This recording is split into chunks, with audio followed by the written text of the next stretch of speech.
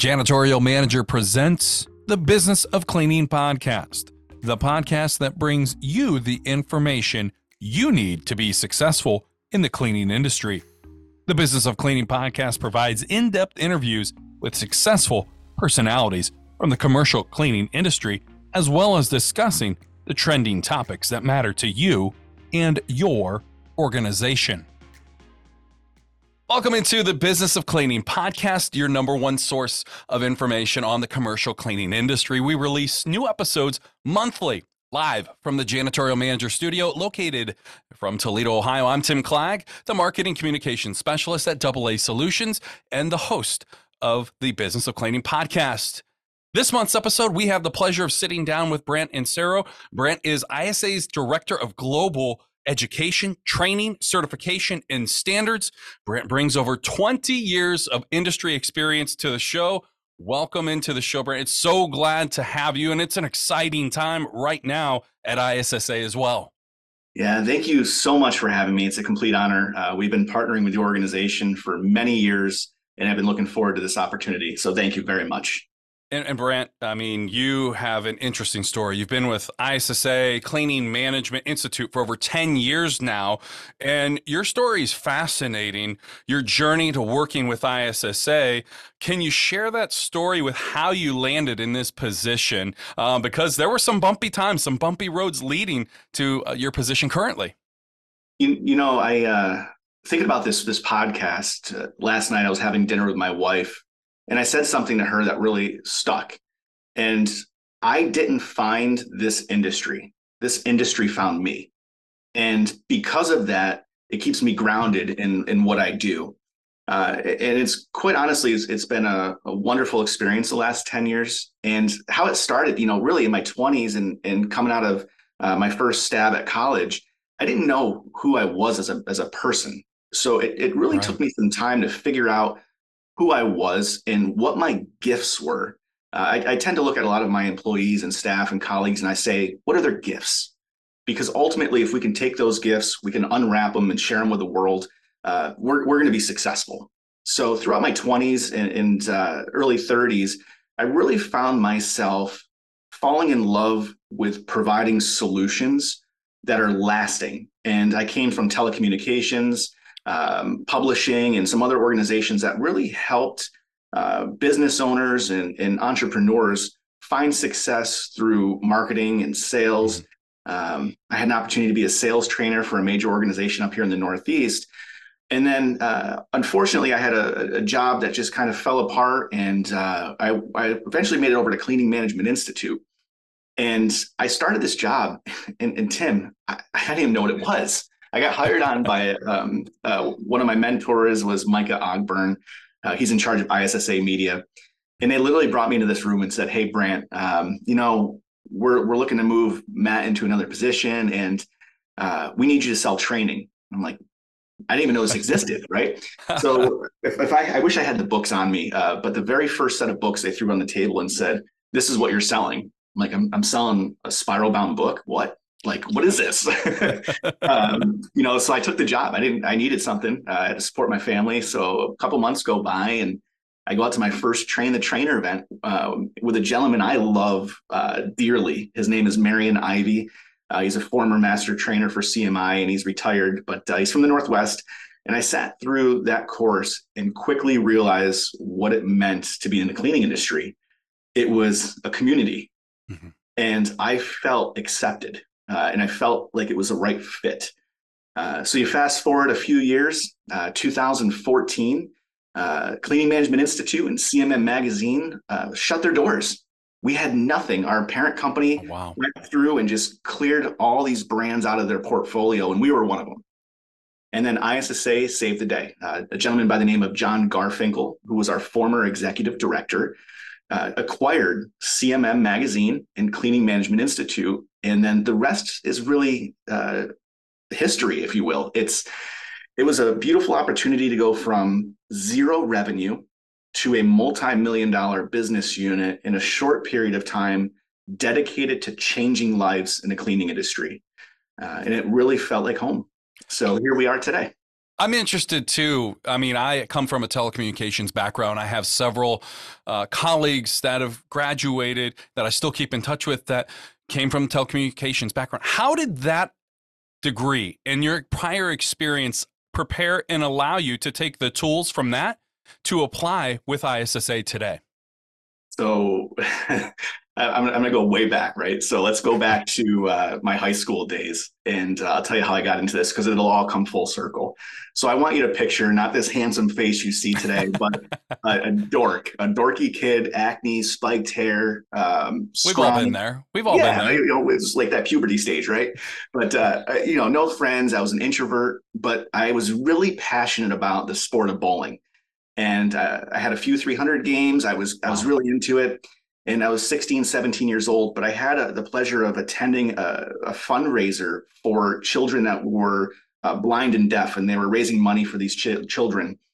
And I said to myself, I need to do this for something. Like it almost like just wrapped its arms around and said, Brant, you need to go help somebody else. Use the sport of bowling to do so. So my first year, we ran this event. We raised a few $1,000s, and I had all the local news personalities and radio stations show up, and it was Beat the Celebrities. So during that event, one of the radio stations, back then known as Albany's #1 hit music station, Fly 92.3, big shout out to them. They were there.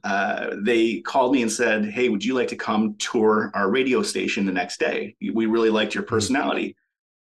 I didn't know it was an interview. And I literally was offered a job the next day. I Oh, took that job wow. and I started, Tim, this is going back $7 an hour, minimum wage. And I would go out and I'd set up all the events, go to the concerts. I was the guy behind the scenes. And then quickly, I was on air. So I would do overnights. I did a little bit in the evening hours. And then I started a DJing company. And I broke out of my shell during this time. I was forced to be on stage in front of 10,000 people or 5,000 people and essentially be a talent or an entertainer Hmm. with no background, no training. And it was figure it out. Your feet are on fire. Go do it. And that's how it all started. And my love for public speaking and being in front of people to help make change, it really started back when I was 17, 18, 19 years old. And it's come full circle. You've traveled internationally to certify people in the industry from Europe, South America, Australia, Canada, and Mexico to certify over 350,000 industry professionals. That's an impressive number to help change lives and allow people to get that training so that they can help other people, their employees. When you think about that number, because it is mind-boggling, what does that mean to you personally, especially that 17-year-old kid that wanted to help people? Yeah. It's funny, Tim. I did a podcast with one of our members maybe a year or two ago. And every time I think about it, I tend to get a little teary eyed and choked up because I didn't personally train and certify 350,000 people. It was a group effort Yeah. with all of our master trainers. And it's the stories that come to life. And just to share a couple with you, because I think it really brings it home. But I'll never forget this gentleman who I'm still dear friends with. I text quite often. I met this gentleman in 2014 and just starting out, a little puppy running a contracting business essentially. And just, we didn't know where this person was going to be in 2024. But today, multi-million-dollar contracting company, software company, consulting. I mean, you name it, they're involved in. To see somebody go from nothing to being one of the industry leaders in less than 10 years is amazing, and to create those bonds. But I'll tell you, I guess my thing that I'm probably closest to right now, I was showing you before we jumped on air, but I had a couple articles, and these two articles for me, not because my picture's in there again, but it's it really is what we're doing with these organizations, and it's the workforce development programs. It's individuals that are homeless, they were abused, they were on drugs, they were alcoholics, maybe they're in prison. Mhm. They are taking our training and certification courses because they say, I want to be better. I don't want to be the person I used to be. And coming from the faith that I come from, I know what that's like. You want to jump ship from who you were to be that better person today.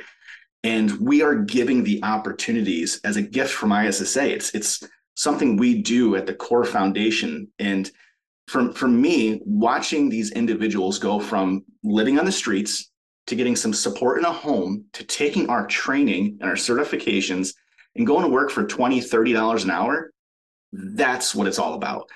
There's nothing else that matters more in my day than seeing that happen.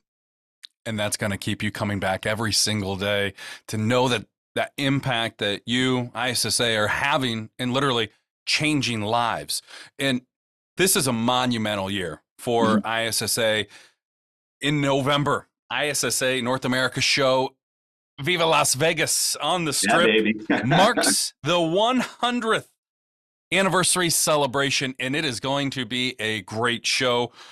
What does this milestone mean as the industry leaders and basically the founders of helping push this movement over the last 100 years mean to you, to the organization as a company? Yeah, I go back to our brand promise. Our brand promise has been consistent for many years, even before I started at ISSA, and it's powerful. Changing the way the world views cleaning. It's a simple statement, but it's been our promise to the industry for quite some time. And that's really what ISSA has done for 100 years. Not many companies say they can celebrate 100 years in business.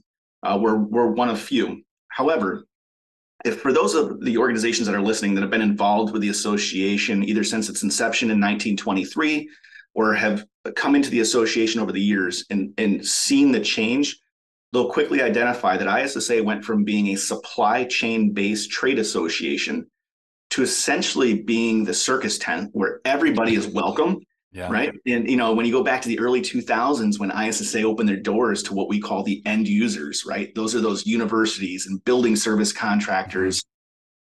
All of a sudden, our whole entire industry shifted, and as we're seeing a lot of disruption in the industry today, we're still continuing to reimagine what ISSA is going to be for the next 100 years. So I think as a takeaway for the trade show, we want to pay homage. We want to celebrate 100 years. But for us disruptors in the world, we're looking to the next 100 years. So we're going to celebrate in Vegas, but we are going to look to the future of what our industry is going to look like.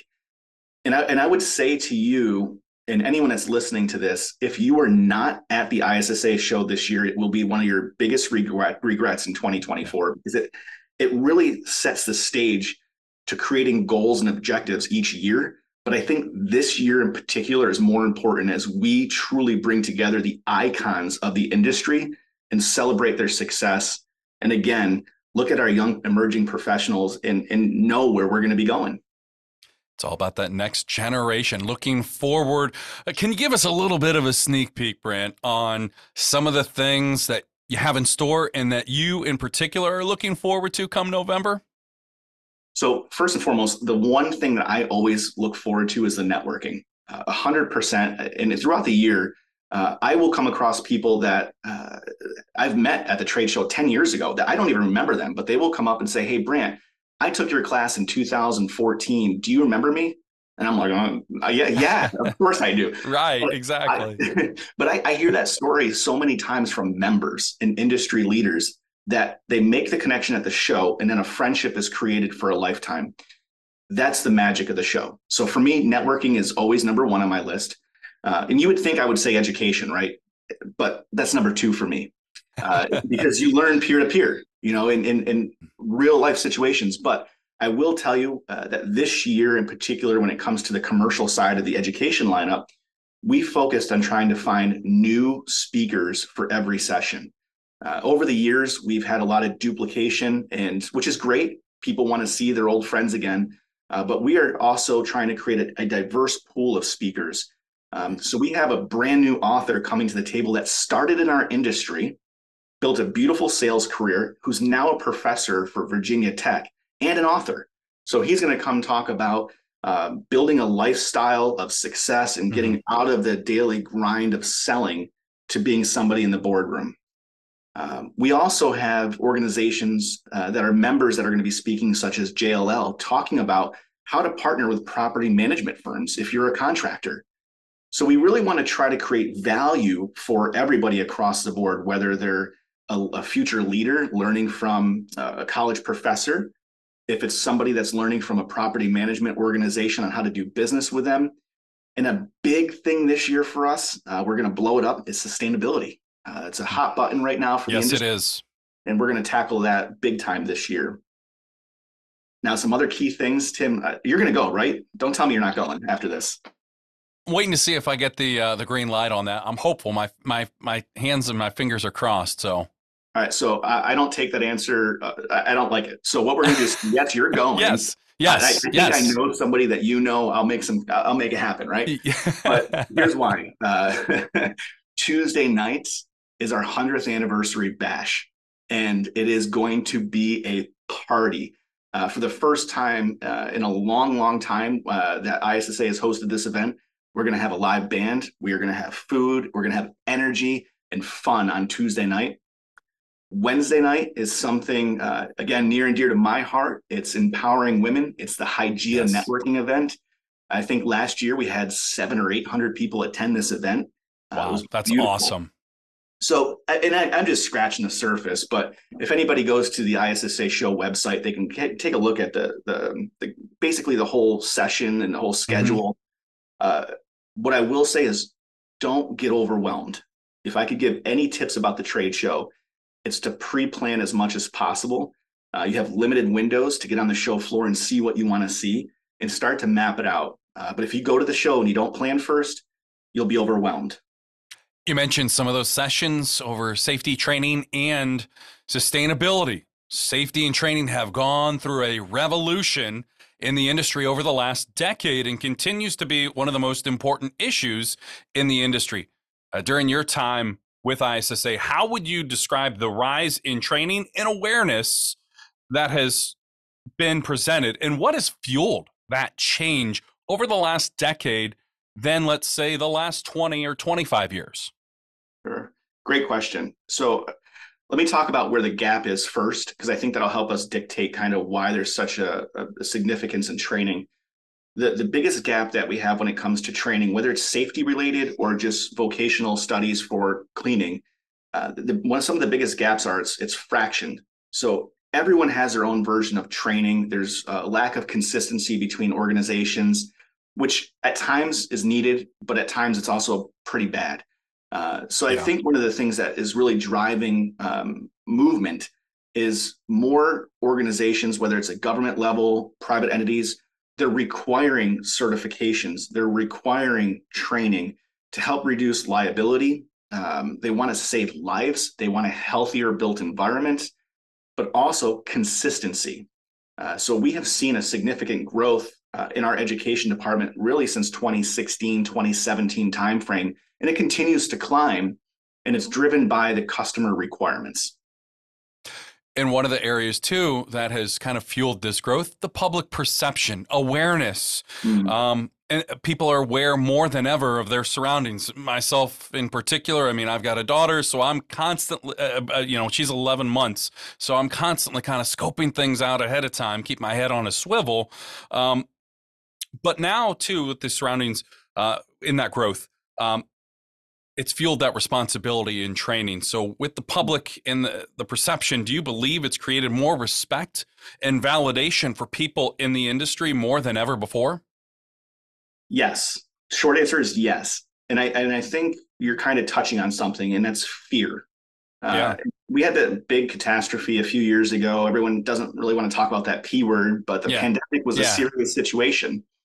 And the line that I use when I speak at events is that for the first time, because of the pandemic, the cleaning industry stepped foot out of the custodial closet. We had the spotlight for once.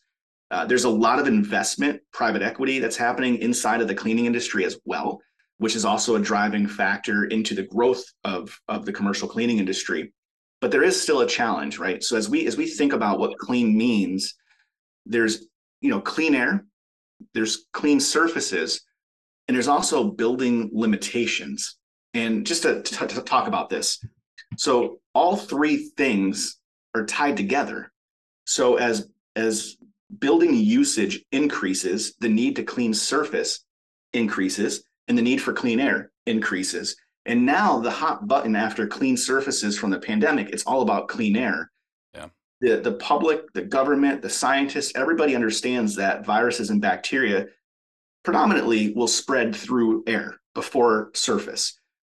So there's some requirements that are coming out, but I do want to tell you that I truly believe the hottest trend when it comes to those three things will be clean air for the next 12 to 24 months and the foreseeable future after that.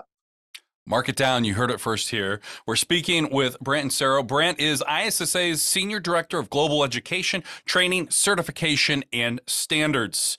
ISSA had a successful campaign that I enjoyed watching, following the growth of, and it involved Howie Mandel in 3 different videos, Rethink Clean, and checking how clean certain places are. Especially there was one episode, like a hotel room.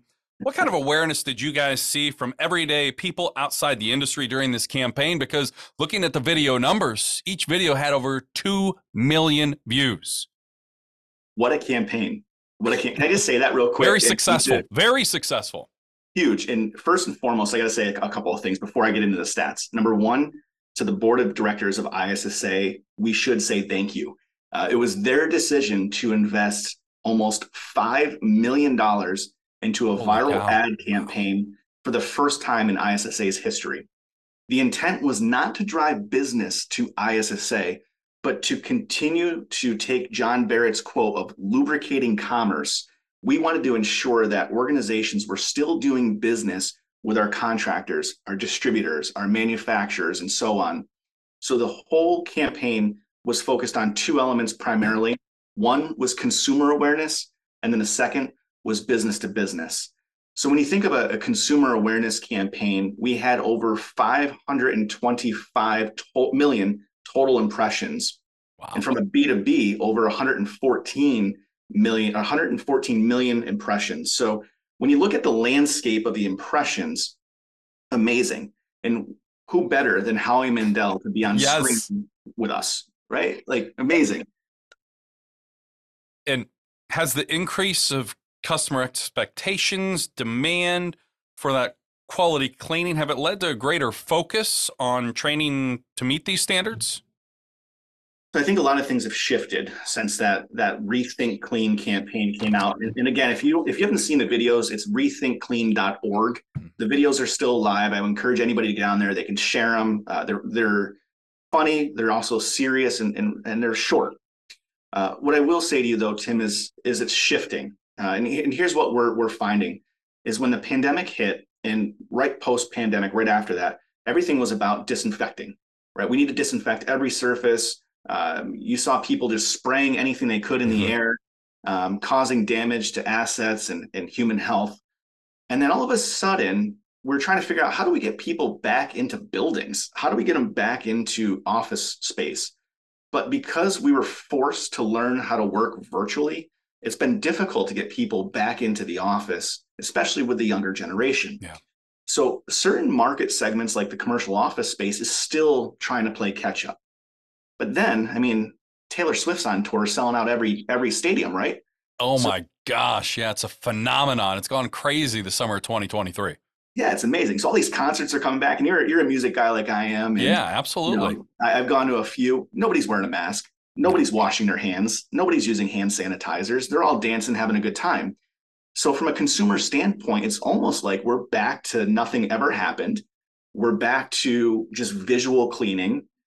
While they're smarter and they understand how important it is to disinfect, it's not a top priority for them. So they're not focusing on it.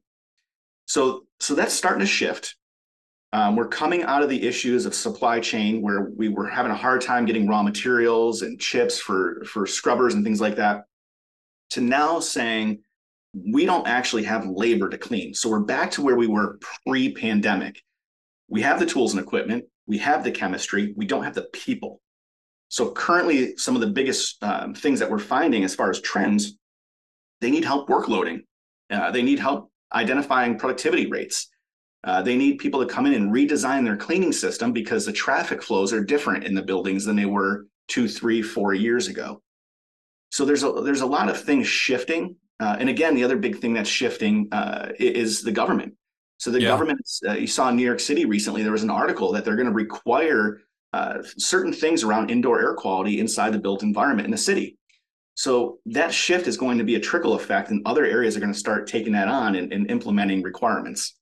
In things like events that are going on right now, obviously, you live in upstate New York. Yeah. Obviously, the wildfire smoke from just north of the border, our friends in Canada. I mean, I've seen the pictures and it has been a eerie sight. So again, going back, because I know I had to change from the smoke here in Ohio, I had to go in and change my filter for my HVAC system a Mm. month and ahead, 2 months ahead of the required schedule time. So that kind of goes hand in hand with what you're talking about and keeping the air inside clean where it's not going to harm people. Absolutely. I'm actually doing a kitchen remodel at my house right now. And for anyone that has ever done this, the pain that we're going through as a family without a sink or a stove. But the worst pain that I've seen was in my wife's face when she's trying to keep the house clean because of all the dust settling. And you go down and you look in the filter and how clogged and how fast it gets Mhm. clogged. And just think about that in the magnitude of a commercial building during Yeah. upstate New York and pollen season and everything is yellow. How often that stuff is coming in and you're breathing that in. So, I think, Tim, to be honest with you, it's going to continue. And I think the requirements are going to come down from a federal level as well as state levels. So again, to me, I would say if there's one key takeaway out of our entire podcast is pay attention to that IAQ. There's so many different options available when it comes to training now for a cleaner, as well as an owner, from in-person training, online programs, videos, and certification. And ISSA really has a complete anthology of items when it comes to training. Can you take us through all of the different types of training that is available for people to take advantage of? We would be here, Tim, for probably a month. So I'm gonna start high level. One of the unique things, people have looked at ISSA for the last 6, 7, 8 years and said, "Who's ISSA?" It's not the same that we've known before. And during the tenure of our current executive director, Mr. John Barrett, who is a dear friend and mentor to me personally in my career growth, it was really amazing to watch him work. We were able to either merge, acquire, or partner with nearly 24 organizations. And during that time, people were saying, I don't understand. What does this mean to ISSA? And we're now going through the process of saying, hey, if you are IEHA, which is a division of ISSA, you're probably somebody from healthcare or hospitality because that's where their programming aligns to. So they have their courses, whether it's in person or online, dedicated to those markets. You may recognize a brand like Cleaning Management Institute, which has been around since the 1960s and really dedicated to the commercial space, higher education, BSCs. But no matter what division or department that ISSA has brought together in this giant circus tent for the last, again, 6, 7 years, the coursework is dedicated about creating a career pathway. The one thing that I've tried to instill in the team here is that we don't want to be a one and done location. We want to see somebody grow from a frontline cleaning professional to a lead, a supervisor, a manager, an auditor, maybe a trainer, maybe a workloading specialist. It could be a registered environmental housekeeper. The list goes on and on. But I can honestly tell you a quick story about a gentleman that I met several years ago. And again, I have stories like nobody else, right? But this gentleman came to a CMI class in Baltimore, Maryland, flew out, took the class, and I think at that time, maybe a lead, maybe a frontline, I don't remember exactly. But today, he is a high-level individual inside of a university in Maryland in Wow. just less than 10 years. But it started with the certifications. What we are noticing when it comes to training and certification is that organizations like the federal government, OSU, University of Tennessee, I said OSU just for you, by the way. And, but these organizations actually require certifications from ISSA as part of the career pathway. And it allows them to basically say, if you hit a certain level, you get a bump in pay or you get a title change. So you keep climbing that career ladder. And I think that's critical to the success of employee retention, employee turnover rate. Yes. It's all about ongoing career pathway and progression to keep people engaged in your organization. And I feel like, too, there's been a higher demand in people wanting that development, to be able to have that growth, to have that option. It hasn't always been there for commercial cleaners, and now we're seeing it really soar, and people can truly take advantage. I mean, there's so many stories you documented, people being able to start from the bottom and work their way up into a role, which, is that kind of self-fulfilling, that goals we all have. And it's great to continue to see that thirst, right? We're all wanting to be better versions of ourselves. 100%. And it typically starts from the top down, right? You typically have a leader, a manager, somebody that's a vice president that values education. A good friend of mine, Mark Warner, who's been a master trainer, used to work here at ISSA. He's, dear friend. Him and I were talking about this a couple of weeks ago. What I think organizations are struggling with is how to identify the ROI, right? So what's the return on investment? If I say to you, I'm going to invest $1,000 an employee for education. Well, the one school system that Mark helps us out with quite a bit, we found that for every dollar they spend on education, in return, they're saving about $11 per person. So it's a pretty significant amount. Yeah. So when you look at the magnitude, if they're spending 20, 30, 40,000 across the landscape of their employees, what's that return look like that year? So I think, to kind of go back to it, it has to be something that the company embraces and it's part of the culture. And culture is critical when it comes to training and certification. If the culture doesn't exist, nobody's going to buy in. Mm-hmm. So it really top down is critical. With so many options, more so than ever before, you kind of have that tough job. How do you decide, or how do you work with a business owner that's coming to you? We want to go through some training. How do you research and find what are the best types of trainings that they as the owner go through and their employees? It's very interesting. So you could break it down based on building service contractors first. So if you look at BSCs based on revenue size or employee counts, they have similarities and trends based on buckets. So an organization that's under $1 million in revenue as a contractor has totally different needs than somebody that's a $20 million or $100 million operation. Typically, those that are in the early days or of starting out or owner-operator types of contracting businesses. So what they're trying to do is prove to their brand new customers that they know what they're doing. And through that, they're looking for technician type certifications for themselves, that they're floor care specialist, or they know how to wash exterior windows. And they're looking for that little notch, that digital badge, the certificate to show proof. When you start to get to that level of 10, 20, 30, $40 million in revenue, now we start looking at your company holistically. Mm-hmm. And we're starting to look at your structure, your SOPs. And in that process, we're trying to show as a company, you have this percentage of individuals that are certified to do these tasks. Meanwhile, you're also trying to create that leadership and management development pathway because now you have established structure and teams. When you look at the in-house service providers, there's over the years, we've seen a shift. Back when labor wasn't as big of a challenge as it is today, they would have onboarding exams, basically testing somebody, and the post office still does this for their custodians. They will take a 20 to 50 question test on the tools and resources you use as a cleaner just to see if you have the basic skills. Once you get hired in, then you start at an entry-level point. This is what you do on a daily basis to an interim to a restorative basis before you start getting that management training. But it all comes back to two things, a risk assessment and a needs assessment. So what are the levels of risk inside your organization?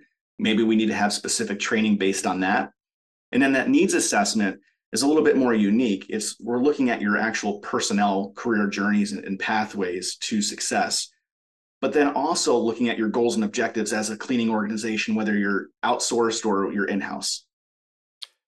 It's an industry that is ever changing, always evolving, always growing, new equipment, the latest and greatest continually coming out, new procedures. So how often do you recommend, or what would be your recommendation to how often you need to update your training?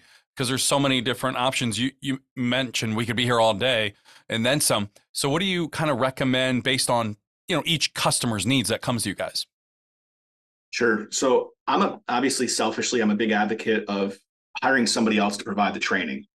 Put the onus on them to update their curriculum.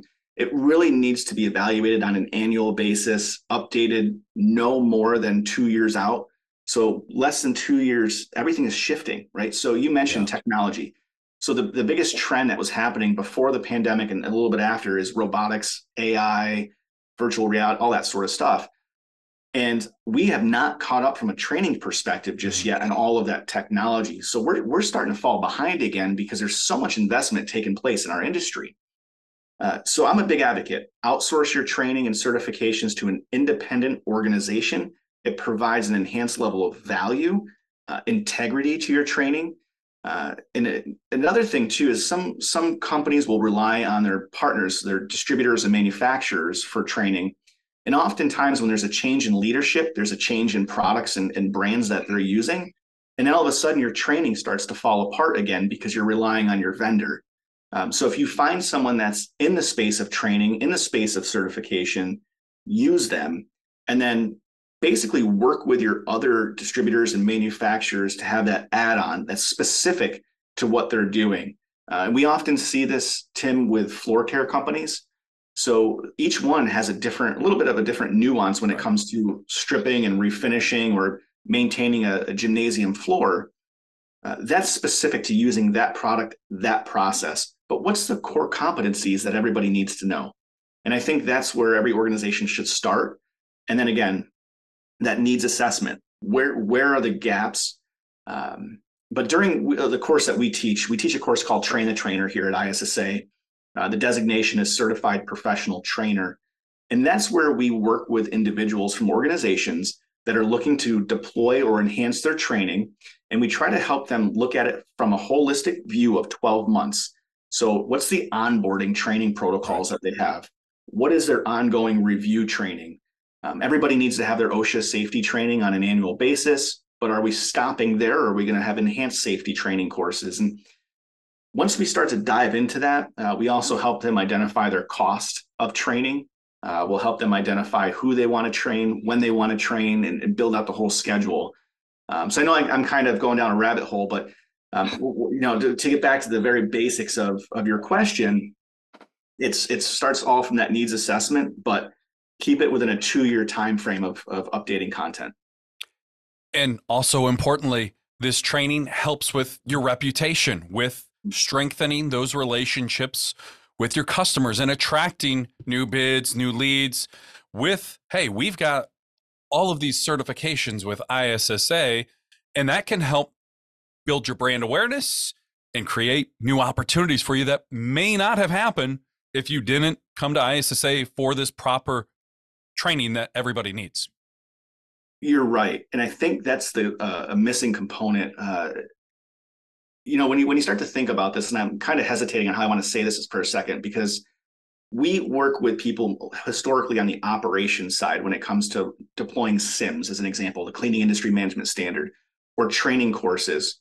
We're not talking necessarily to the salesperson of the contractor or the human resources professional. So the reason why I'm going down this route is that there's a massive disconnect from what somebody's doing inside of the cleaning department, if it's in-house, or on the operations side from a contractor, to the sales side, to the communication side. And because of that gap, oftentimes the stakeholder or the consumer that's buying the cleaning or is using the environment where the cleaning is happening doesn't know what they're doing in that cleaning organization. So I love this. I love this topic of discussion, and I'm happy to spend some time on this. But ultimately, whatever's happening inside from a training, certification, career pathway program should be told. It's a story that has to be told, because if I'm the parent and I'm sending my daughter to actually she's going in high school this year. It's crazy to think about. I want to know that the custodian that's cleaning that restroom has been trained and certified. And I can tell you, and I'm not bashing the school district that I worked for, and my daughter goes through, but they're not trained. They are not. Oh, man. And so you walk in and you can visually smell or visually see it. You can smell it. You can hear the kids talking about how gross things are. So if they were trained and certified and it was cleaned effectively, the visual perception would be there for the parents, the taxpayers. But then that custodial crew can communicate that out through the PTO to say, hey, we're investing in our people, which invested in your health of your children. Yeah. So why aren't we doing those things are the questions. Seems like a no-brainer to me. I think it's a no-brainer. And I think part of the problem, though, is nobody really knows how to communicate that message. So what I did here at ISSA several years ago, if you're familiar with this, ISSA offers a product or a benefit called the ISSA Value of Clean. And the Value of Clean talks about how do you reduce asset damage, reduce presenteeism, and reduce absenteeism through cleaning for health. And as we start to do these things, we want to communicate out those value propositions, those wins back to the audience. So I actually created a value of training based off that same data because it correlates. If we're using the right tools, the right chemistry with the right training, we will have a cleaner, healthier, safer environment. It's simple. But now we have to take that information and communicate it back to the audience that needs to hear the message. You touched on a hot topic, not just in this industry, but in every industry right now, worldwide. And it's not just Chat GPT. I mean, it had over 150 million users subscribe. I'm one of them. In the first week of its inception, I mean, there's a new AI popping up daily. I'm doing my research, kind of seeing what I can use to help benefit me in my position. It's helping all these industries. How do you think that right now AI like this or new developing resources is going to continue to grow?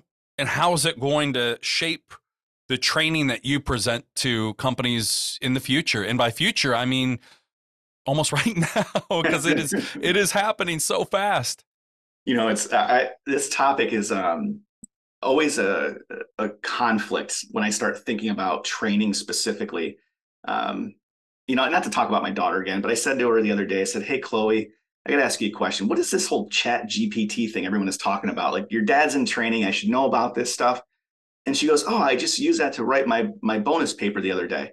And I'm like, what do you mean? She goes, I said to it, help me write my bonus paper on whatever it was. And it literally pulled this information and wrote a paper for her that she could submit for bonus credit. That's the disadvantage. That's the bad part of this technology. Yes, it is. We are allowing technology to think for us. It's almost like saying, all right, I'm going to go have heart surgery. And my surgeon at the time of surgery is going to say, how do I perform open heart surgery? And then take step-by-step instructions. We wouldn't want that. No, not at all. But why would we allow that for a cleaning professional that's saving lives every single day?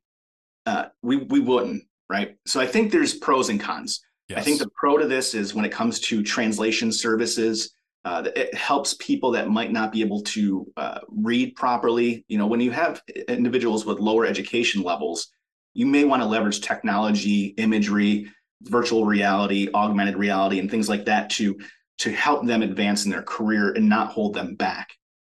However, those that take advantage of it for the wrong reasons are never going to be successful later on. It's just a short-term solution. So where I kind of see this all come together, honestly, we actually have a member of ours based out of Tennessee that has a brilliant technology where you can hold an iPad or an iPhone up to something and you see the room and you can press buttons and it'll tell you step by step how to do something with a video. So I think things like that are going to be really instrumental in moving forward, but tools that simply just give the answers without helping somebody think through the process is a bad thing. If you're using it for that, cutting corners, that's only going to be temporary. It's not going to help in the long-term growth development. Interested for your responses there. So if a new cleaner owner is currently listening to this show, what advice would you give them to implementing comprehensive training program into their business? Great question. And I personally feel the first thing is get connected. Join, whether it's ISSA or another group, join an association and learn from your peers, because there's failures that have taken place.